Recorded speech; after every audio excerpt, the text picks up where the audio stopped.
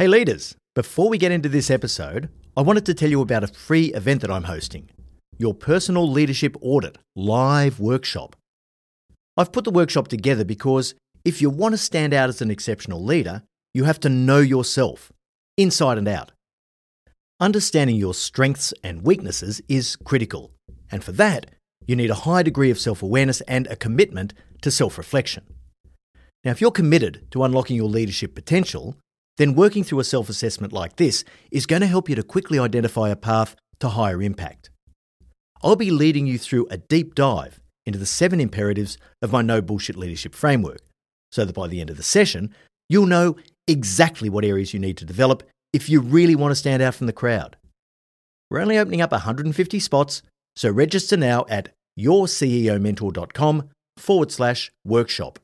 That's yourceomentor.com/workshop. Are you selling a little or a lot? Either way, Shopify helps you do your thing. Shopify is the global commerce platform that helps you sell at every stage of your business.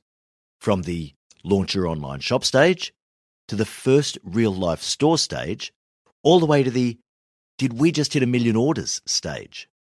Shopify's there to help you grow. It helps you turn browsers into buyers with the internet's best converting checkout. In fact, 36% better on average compared to other leading commerce platforms. And now you can sell more with less effort thanks to Shopify Magic, your AI-powered all-star. Most of the business owners who listen to No Bullshit Leadership want to go large. What's so cool about Shopify is that no matter how big you want to grow, it gives you everything you need to take control and take your business to the next level. Sign up for a $1 per month trial period at shopify.com/leadership, all lowercase. Go to shopify.com/leadership now to grow your business, no matter what stage you're in. Shopify.com/leadership. Hey leaders, Em here. We're finalising Marty's 2024 speaking calendar and he still has a few opportunities available. Now you've experienced the impact that Marty has on the podcast, but that's only a tiny fraction of the impact that he has when he delivers an in-person keynote presentation.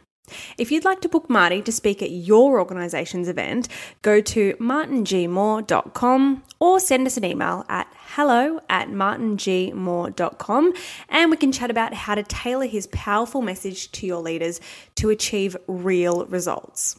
All right, now back to the episode. Welcome to the No Bullshit Leadership Podcast. In a world where knowledge has become a commodity, this podcast is designed to give you something more.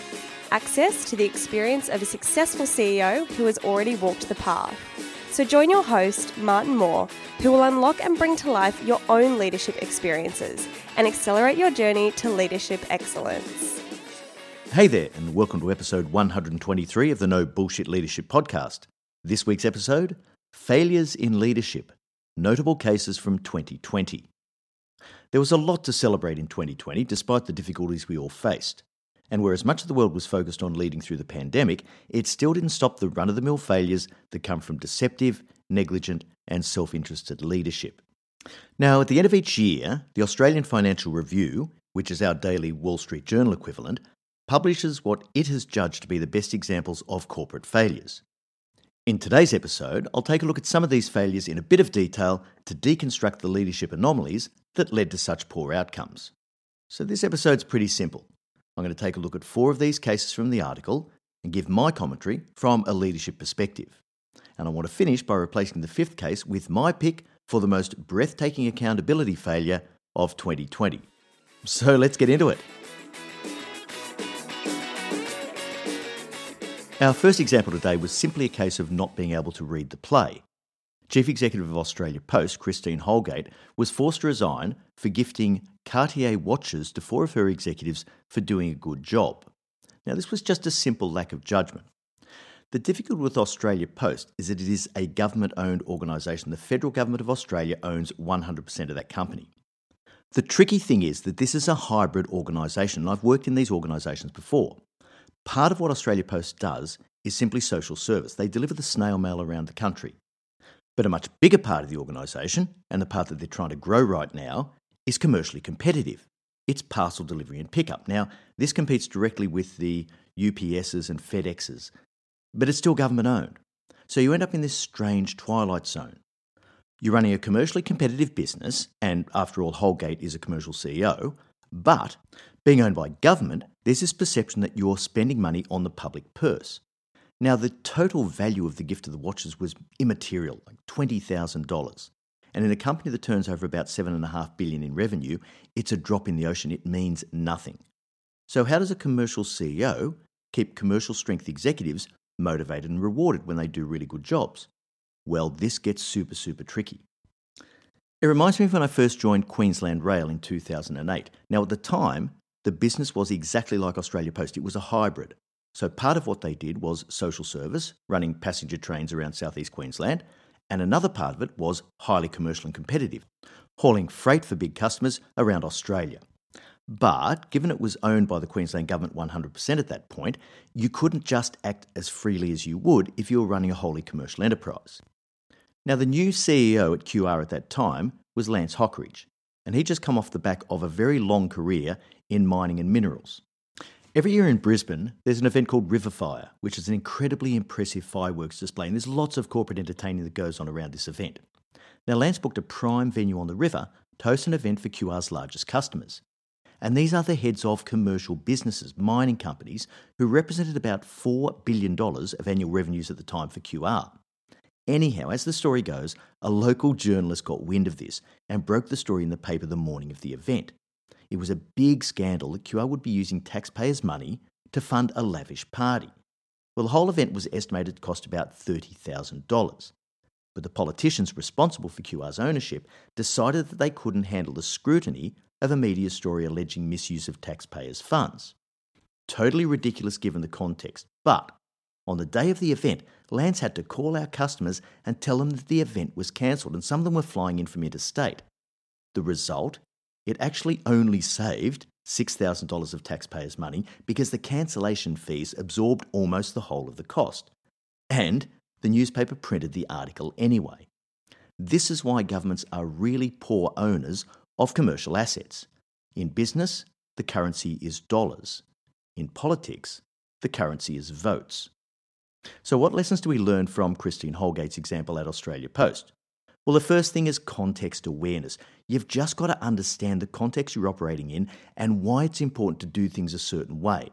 Had she done the same thing in a different business, no one would have batted an eye. The second thing, though, is board continuity and support. Now, the gifts of the Cartier watches were given in 2018 under a different chairman, and the board had full knowledge of and had approved the gifting of the watches to those four executives. But when push came to shove, Holgate was the one that took the fall, and the board's still happily sitting there. The second case is Rio Tinto's destruction of the cultural heritage site in a mine expansion in Western Australia. Who knew what was going on, and who knew about the decisions that were being made to blast through this site in the expansion of the mine? Well, clearly, someone knew about the importance of the site to the original owners. Rio called for an independent investigation. Well, first of all, its independence was very questionable because existing non-executive director Michael L'Estrange was appointed to run the inquiry. So perhaps it's not that surprising that the inquiry found no single person responsible for the decision. It blamed the failures on a gradual decline in the company's risk management and governance culture over a period of a decade or more. Now, initially, the group CEO, the head of corporate affairs, and the CEO of the iron ore division were given a slap on the wrist by the board. It was a decent slap, don't get me wrong, when the board withheld $8 million of bonuses that would have otherwise been granted to the three. But the board completely misread shareholder and community sentiment. With iron ore prices going ballistic, one can only imagine that this factored into the decision-making of the board. Did they read shareholder sentiment correctly? Well, eventually, the three agreed to resign. But as the newspaper reported earlier, they were treated as good leavers by the board, which approved their long-term incentive grants. These amounted to $40 million for the three executives. So here's where it gets hilarious. the three were initially penalised $8 million to stay, and then they were given $40 million to go. So what do we learn from this? The first thing is, accountability has to be defined for board much more strongly. Where was the one head to pat and one ass to kick on this one? How could you possibly get an independent inquiry that said no one was responsible to make a decision of that magnitude? The second thing is the concept of throwing the baby out with the bathwater. Now, the independent review found that there was little depth left in Rio's Indigenous Affairs division. Success comes when you're trying to change an organisation from blending the best of the old with the new. It's really difficult to succeed when you comprehensively erase corporate memory and get rid of all of the skills and capability that have been built up over a long, long period of time. So you might get away with having one executive with little content knowledge, but if that becomes 2 or 3 layers, it can become a real problem. The third lesson is, when businesses are performing well, executives are forgiven a lot of sins. The question is this appropriate? Now, in the third case, AMP promoted a star performer who had previously been disciplined for sexual harassment, and there was a history of this at this company. Within a very short period of time, Alex Wade, who was the CEO of one division, had to step down unexpectedly after allegations of sexual harassment had surfaced. Then, really shortly after that, AMP promoted Bo Pahari to the role of CEO at AMP Capital, another division, despite the fact that he had previously settled out a suit for sexual harassment to the tune of $2 million. This was incredibly tone-deaf, and eventually, after a little bit of toing and froing, both the chairman and another non-executive director were dismissed, and Pahari was demoted. What lessons do we have from this one? Well, first of all, how tone-deaf is that board? Putting profit and performance ahead of values and ethics is the sure way to get your people to distrust you, and it makes the whole diversity thing rather a bit of a joke. But there's also a deeper message here. You can't legislate attitudes. It doesn't matter what rules you've got in place. It doesn't matter what the code of conduct says. If your organisation from the top down, from the board, the CEO and the executive team, doesn't actually take these things seriously, it speaks volumes to every single person inside the organisation and outside, which is why I'd imagine it's still pretty hard in some organisations to get a level playing field. The fourth case was a bunch of accounting anomalies at Freedom Foods. Now, this reminds me of a case study I did at Harvard called the Kansas City Zephyrs. This was a dispute between the ownership and the players of a Major League Baseball team about who should take what share of the profits. This is where I learnt that there is no such thing as black and white when it comes to accounting. Depending on your treatment of certain things, it can make a really big difference as to whether or not you're making money or losing money as far as the books are concerned. Now, there were a number of accounting disputes in the Kansas City Zephyrs case. There was roster depreciation, signing bonuses, deferred compensation and stadium costs. And how these were treated made all the difference as to whether or not the club was losing money or actually making a killing. And so they fought this out in terms of interpretation of how the accounting rules should be applied. Now, the Freedom Foods case is like this, but it's a classic case of hiding bad news and falsifying accounts. In my experience, this often starts as the thin edge of the wedge, and then it becomes circular really, really quickly. I've seen firsthand CEOs pressuring chief financial officers and finance teams to reclassify accounting items as one-offs or extraordinary items so that they can be omitted from the underlying accounts. As a classic example of this is restructuring costs. Now, all of these things have to appear in the statutory accounts that are submitted, but quite often, bonuses are assessed based on the underlying accounts. So this can give you a fair bit of wiggle room in terms of what costs to shift where to make the underlying performance look as good as possible. And this can feed directly into executive bonus payments, both short-term and long-term. Quite often, it's also used to pump up the share price of a listed company. So what lessons do we get from this? Well, once again, weak boards with insufficient oversight of management are always going to have problems. This happens more often than we like to think. It's very, very tough for a non-executive director to be on top of these things. The only real defence you have is a CEO that can be trusted. Sure, you could put a whole lot of governance structures in place, but ideally, you want to know that the CEO and the executive team are always going to act in good faith. And if you know that, that's going to give you the best protection you can possibly hope for. But another lesson from this is, if you're a leader, don't ever start down the slippery slope.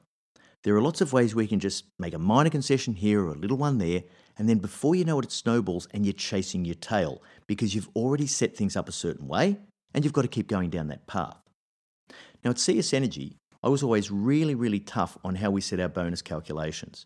And, in retrospect, I was probably a little too tough.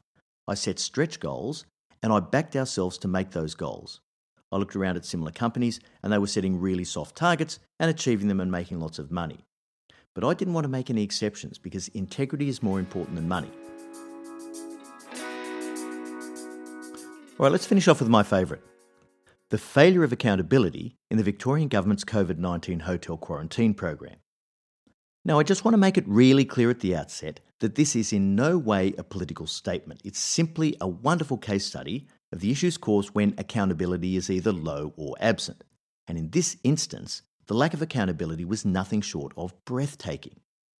By way of background, Victoria, Australia's second largest state and home to the wonderful city of Melbourne, implemented a hotel quarantine program for travellers returning from overseas. And this was designed so that they could stop the virus from reaching the broader population if someone was carrying it asymptomatically. Every single person returning from overseas had to go into a government-administered hotel facility for 14 days. Now, this has become pretty routine in Australia, and even movement between state borders requires mandatory 14-day hotel quarantine under certain circumstances. So, for example, if you're entering certain states with low COVID penetration from a state with a higher number of cases, then quite often you'll be required to go into a mandatory hotel quarantine. And this is in line with Australia's quasi-elimination approach to the virus, which I'm not going to go into here. Anyhow, let's get back to Victoria. Now, in Melbourne, a failure in the security at two of the hotels saw the virus being transmitted and spread in the community, and this created a massive second wave in Melbourne and Victoria. As the community spread of the virus got out of hand, Melbourne underwent a draconian lockdown that lasted for almost 4 months. Now, there were two massive failures here. The first was the private security firm that was engaged to deliver the services, and by the way, this contract was worth tens of millions of dollars. They had poorly trained and managed staff, and they enabled a massive breach of protocols which let the virus escape from the hotels. The second failure was in the state's testing and contract tracing regimes, which were woefully inadequate to cope with the situation. Now look, I wasn't there obviously, so I don't know what conversations were held, but there was an inquiry set up, an official inquiry into the events, and a roughly 700-page report was released. Its conclusion may not surprise you. There was no person accountable for making the decision to use private security.